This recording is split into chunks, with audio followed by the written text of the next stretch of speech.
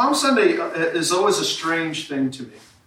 I've never quite understood how to approach it as a pastor, because as much as there was this great parade of Christ entering Jerusalem, as people throwing down their cloaks and throwing down palm branches and sort of this big celebration. Christ cried at one point during it. As he came to Jerusalem from the outskirts, he cried over Jerusalem. And I always find it really kind of awkward, because quite literally, if the people knew exactly who Jesus was, 1 week later they wouldn't have put him on a cross. So in a sense, it's sort of an ironic Sunday that people were lavishing praise, but 7 days later we're saying, crucify him, crucify him, crucify him. They didn't know who Jesus was. They didn't get it. And but we as Christians can understand. And so if we were standing alongside the road as Jesus entered Jerusalem on that Palm Sunday, we call it Palm Sunday now, what would you yell? What would you yell? What would you be saying? And so I want to encourage you this morning. Well, is there anyone here brave enough to say, I would say this? I would yell out this. Maybe you would say, I praise you, Jesus, because you're my Savior.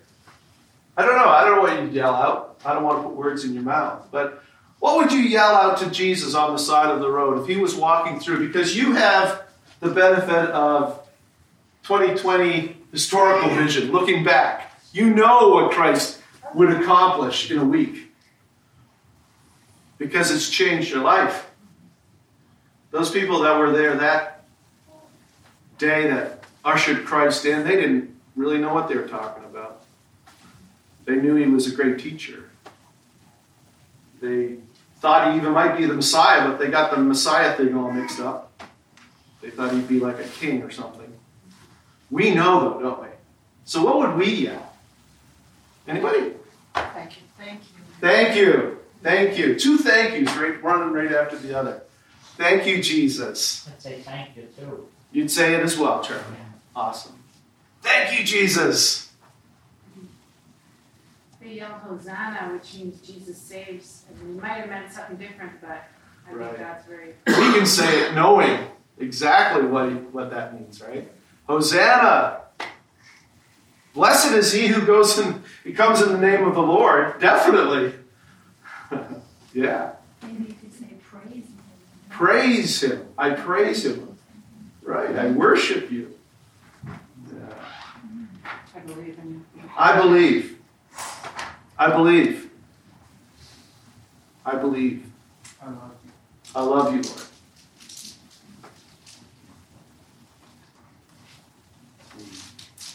Yeah. It's almost like he should get a retake, eh? A redo. With people that really know. You know? He just did. Pardon me? He just did, yeah. He just did. Because he heard this. He heard us. That's right. Yeah. It would be so cool.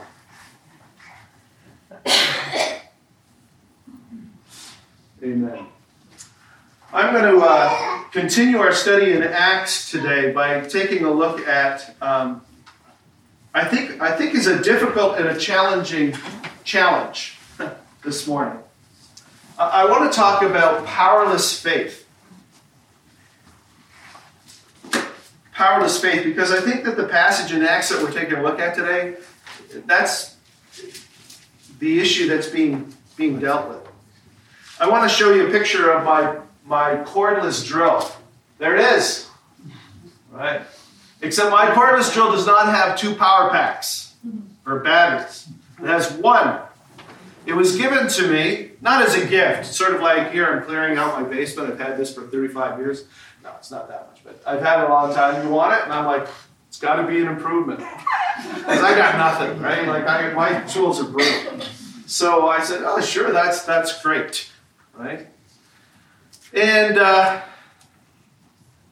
the occasion that I do remember to plug in the battery before I use it, even then, it's such a dinky thing, like it's brutal, this thing I've got. It only lasts for a short period of time, right?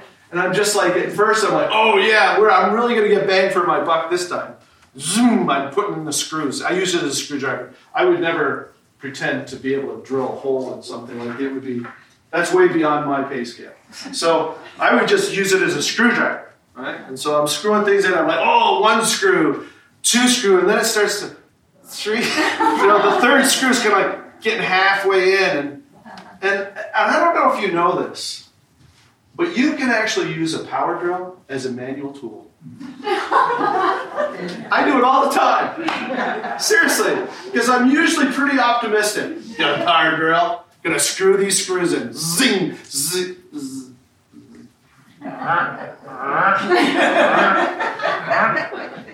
You can't know how dissatisfying and how discouraging and frustrating that is. To have a power tool and to use it as a manual tool.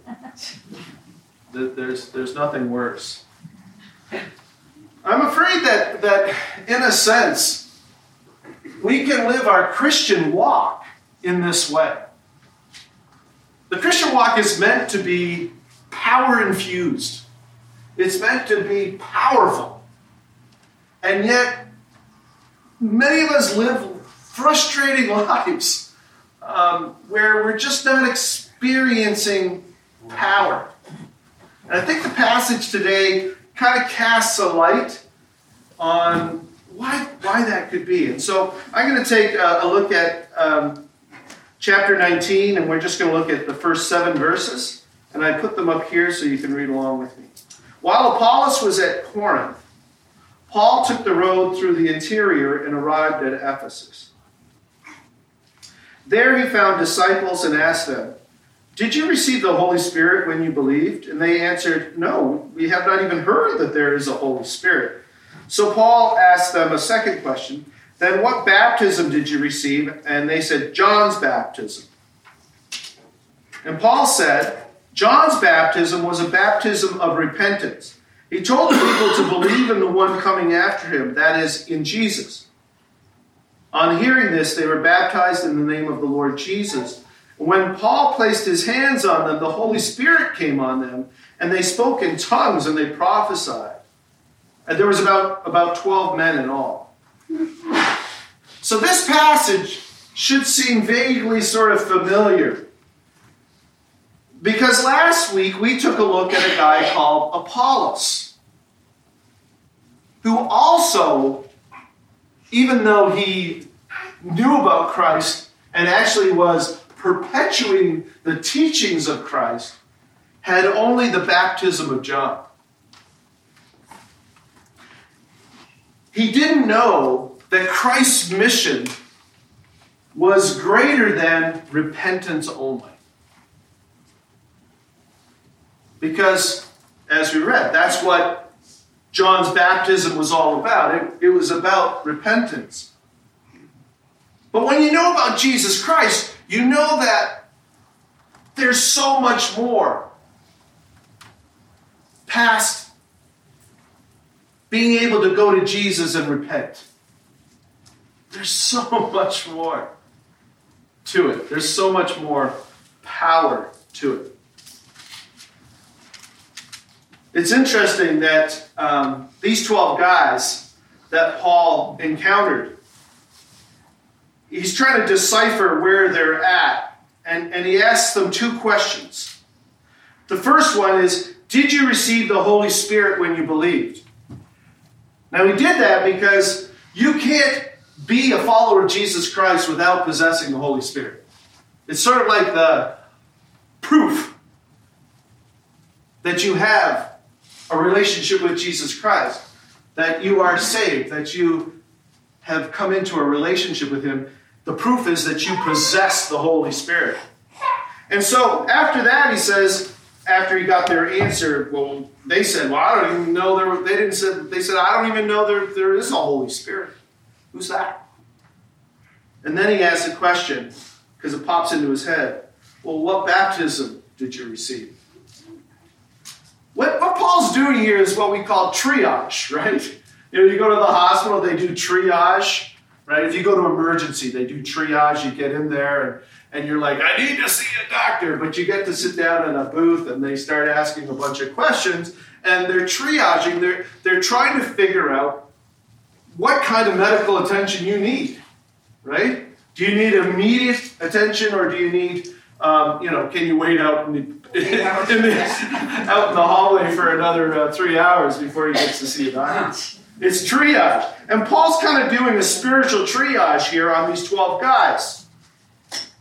And he decides, as did, remember these guys? Priscilla and Aquila? I love those names. Must have been a weird wedding. Priscilla and Aquila. Anyways, so last week we read that Priscilla and Aquila did the same sort of thing with Apollos. They're listening to Apollos and they're saying, man, this guy's impressive. He speaks so eloquently. He's a powerful kind of speaker. He's engaging. But there's something missing in what he's saying. Right? And they had to explain to Apollos Jesus Christ. They had to explain the gospel. Not part of the gospel, not repentance, but the full gospel, the full picture of what it means to become a follower of Jesus Christ. So if I could presume to get inside Paul's thinking, and that's really presumptuous, I'm thinking that he's wondering why these 12 guys are called disciples, seemingly devout followers, but they don't have any power. There's no power in them. There's no life in their faith. And he does this triage. He's trying to figure out what's going on. And he assumes, because this is his first question, they haven't received the Holy Spirit. Because we know that when you become a follower of Jesus Christ, you receive the Holy Spirit. And he just assumed, wow, these guys haven't received the Holy Spirit. And then he says, then they probably haven't been baptized into Christ, or they haven't received a Christian baptism. And sure enough, they hadn't. It's interesting, isn't it? Because we live so far in the distance from when all this stuff was sort of happening. But there was 2 baptisms. There isn't now. But there were 2 baptisms. There was one which was John's baptism. Right? And then there's what I'll call Christian baptism. And because, John the Baptist is so close in the book of Luke to, Jesus, and then the book of Acts when there's baptisms going on, it kind of gets all jumbled up in our minds. But we need to distinguish the difference between John's baptism and a Christian baptism. John understood it. John the Baptist we're talking about. He understood it very well. He said these words in Matthew 3. I baptize you with water for repentance. But after me comes one who is more powerful than I, whose sandals I'm not even worthy to carry. He will baptize you with the Holy Spirit and fire. You see, there's 2 different baptisms. There's a John's baptism, and there is I'll call Christian baptism. The baptism that comes after you accept Jesus Christ as your Lord and Savior. You see, that's not what John's baptism was about. But it was a step in the right direction.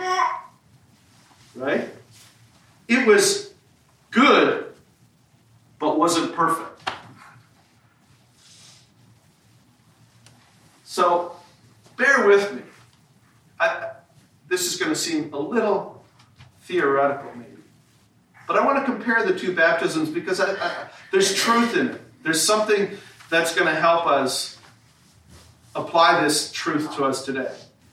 So I'm going to compare John's baptism to Christian baptism. John's baptism was a baptism of cleansing. And this was not unfamiliar to the Jewish people. They did this sort of cleansing stuff. Jesus even taught about, cleansing, this ceremonial cleansing. So this idea of cleansing stuff or people was not uncommon. And so John's baptism was symbolic, right, of cleansing. You'd come to John and you would say, man, I'm a sinner.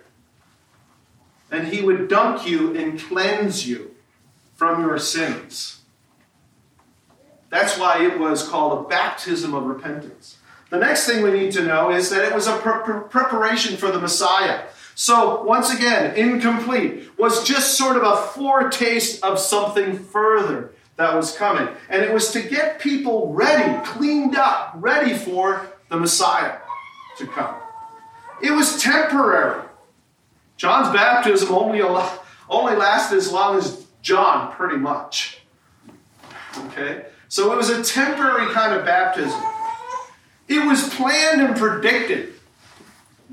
It was all part of the big picture. Isaiah actually talked about John coming in advance of Jesus or the Messiah. So it was temporary, it was planned, it had a purpose, but it wasn't the fruition or the culmination of what God was planning to do. Did you know that it was limited to the children of Israel? It was the Jews that were being baptized. It wasn't like everybody being baptized. The Samaritans, there's no record of the Samaritans going down to get John's baptism. It was a Jewish thing. The Jews would come from Jerusalem and they would pour out to the Jordan and they would get cleansed, recognizing their sinfulness in the hope that they could bring in the Messiah, prepare for the Messiah. And then finally, I would say that even though the Holy Spirit is mentioned once with John's baptism, and you know when that was when Jesus was baptized. The Holy Spirit descended as a dove on Jesus. There's no other accounts of people receiving the Holy Spirit because of John's baptism. This makes sense because it's a precursor. Jesus, for the most part, hadn't even started his ministry yet. Hadn't come to do what he was called to do. And John was baptizing people. Now let's see the stark difference between John's baptism and Christian baptism. Christian baptism is symbolic too. But look at the symbolism. It's not just cleansing. It is an identification with Jesus Christ. The death and resurrection of every believer who believes in Jesus Christ and gives his heart to Jesus Christ. The death and resurrection. It's not a cleansing. It is a changing from the old man to the new man. Huge difference between cleaning up and transforming. The old creation, the old creature is dead, dumped.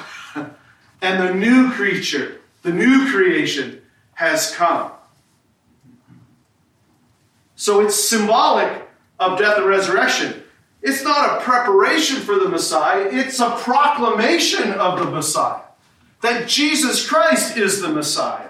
Because Jesus Christ died and rose again. It speaks of Jesus Christ. It's about Jesus Christ. We do it and have done it and will do it until Jesus comes back. Until his return. And then there won't be any need for it anymore. So it's a lot longer term than John's baptism. It's for every believer who comes to Jesus Christ that they should be baptized. Remember when Jesus left? He said, I want you to go throughout the world and I want you to baptize people. after they've accepted Jesus as their Lord and Savior. It too was planned and predicted. Obviously, the Messiah and what he was coming to do was planned and predicted. It is for all believers, not just the Jews, for everybody. Remember the Ethiopian who Philip somehow caught up with as he was the Ethiopian guy, Ethiopian eunuch, don't forget that. He's going along in his chariot, and Philip somehow catches up with him, and Philip, an Ethiopian eunuch, comes to Christ and he says, "Can I be baptized?" And he gets baptized. It's for everyone, not just the Jews. And it is identified with the Holy Spirit. It's a baptism of the Holy Spirit. It is presided over. It is symbolic of. It's immersed in the Holy Spirit. The Holy Spirit is present in this baptism. But remember, it's symbolic. There's nothing sort of magical about it. But it symbolizes something that has occurred. Something significant that has occurred. So there's a good question now. Was John's baptism Christian? Well, not truly. It was pre-Christian, right? It was helpful in helping people get ready for Christ and his work and what he was going to do, which then would be symbolized through Christian baptism. You see, being baptized into Christ is a symbolic act, but it declares that you have accepted the gospel, the full gospel, not just the repentance piece. And this is important, right? This is how we enter into our relationship with Jesus Christ. But there is so much more that with a relationship to Jesus Christ than just constantly running to him and saying, "I blew it again, please forgive me." There's such a limited understanding of what it is to be a Christian. Christian baptism gives a much better idea of the big deal or what's all involved. Because Jesus Christ came not just to be the person that you can come to and ask for forgiveness all the time. He came to change you radically. To actually literally change your status before a holy God. From being an enemy of God. That's who, everybody's an enemy of God if they're not in Christ. To a child of God. From enemy to child of. It's a change in status. Not only that, but he came to empower us to become like him by giving us the Holy Spirit. And so, conversion is not just accepting that we're sinful and we need a Savior. It's much more than that. Yes, I need a Savior, but I recognize that Christ is going to transform me. He's going to fill me with his power, and he's going to radically change who I am. I'm no longer just going to be, living my life and occasionally having to go in and sort of get forgiveness. I am going to have a dynamic relationship with Jesus Christ that is going to translate into growth in me. I'm going to become more like Christ. I'm going to experience the power of the Holy Spirit in me. So when Paul found out that these 12 men didn't know the Holy Spirit, he knew that they hadn't accepted Jesus Christ as their Lord and Savior. Because if they had, they would have received the Holy Spirit. And there wouldn't be this nagging thing like, why are these guys just powerless and just dependent on repentance? It's so much more than that. And this is why we see, he said, on hearing this is verse 5 and 6.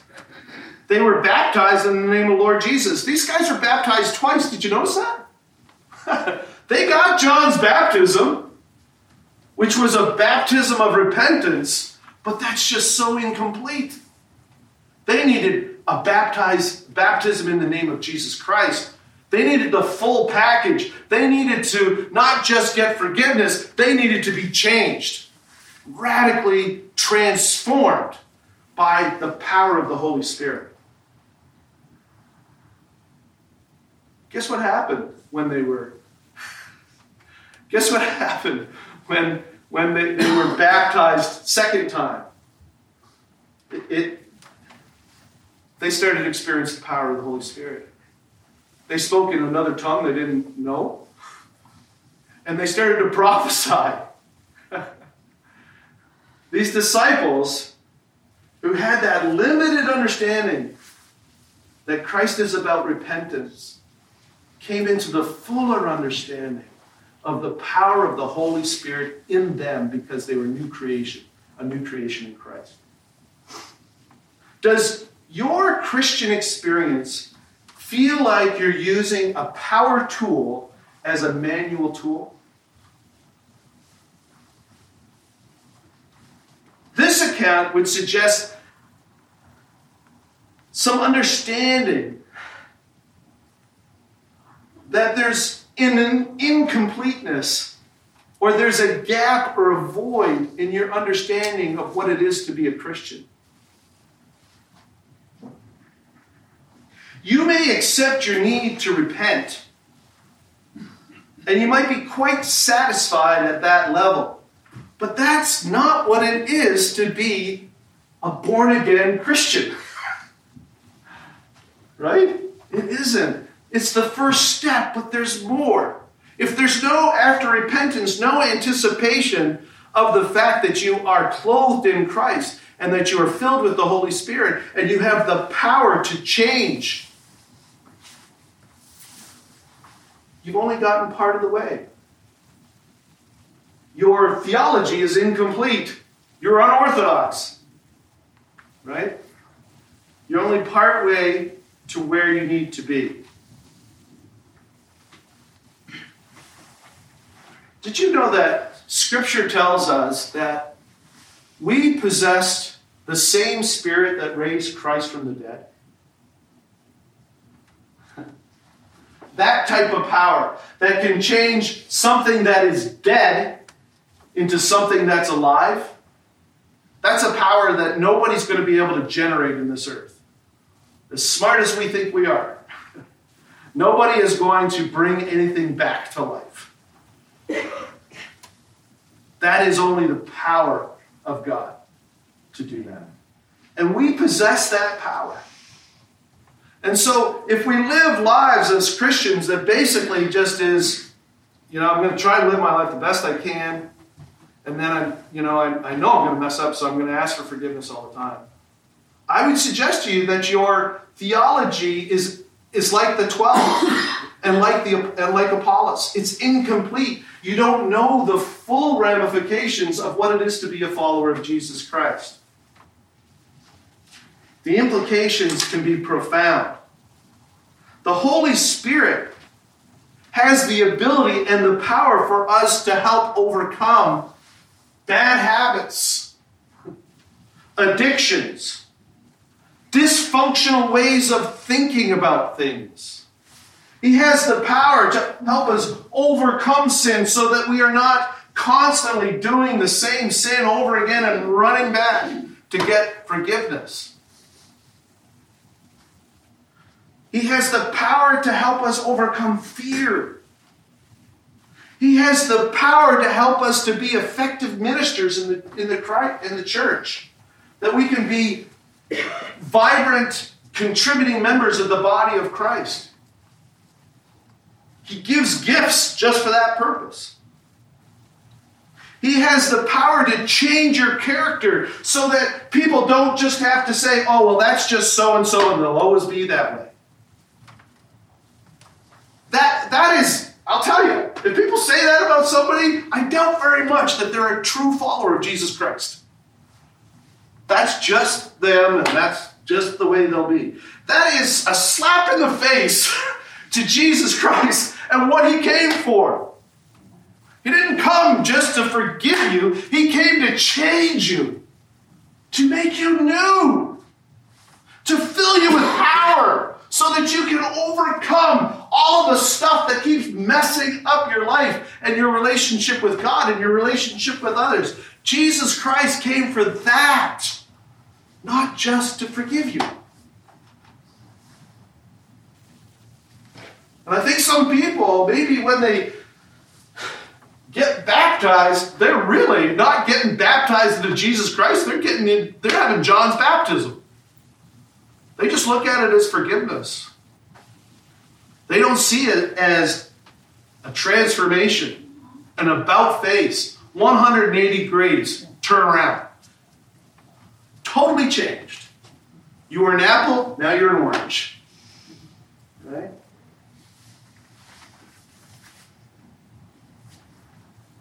You no longer need to feel powerless. Jesus doesn't want us to feel powerless. He wants us to know and experience the power of what it is to be a new creation in Christ and to be filled with the same Spirit that raised Christ from the dead. Don't use a power tool to be a manual tool. It's crazy, right? It seems silly. But we do.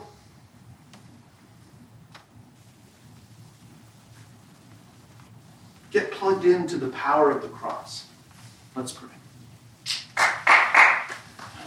Lord, I thank you for all that you did on Calvary. Oh, yes. We know we are sinners, and we know that we need to be forgiven by a holy God. But I thank you, Lord, that you did more than that. You came to transform us, to renew us, to give us opportunity to have a spiritual life that would extend far beyond, for eternity, past this life.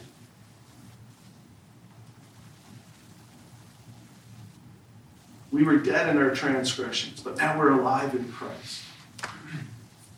Lord, help us to grasp this. Help us not to be satisfied with the baptism of John.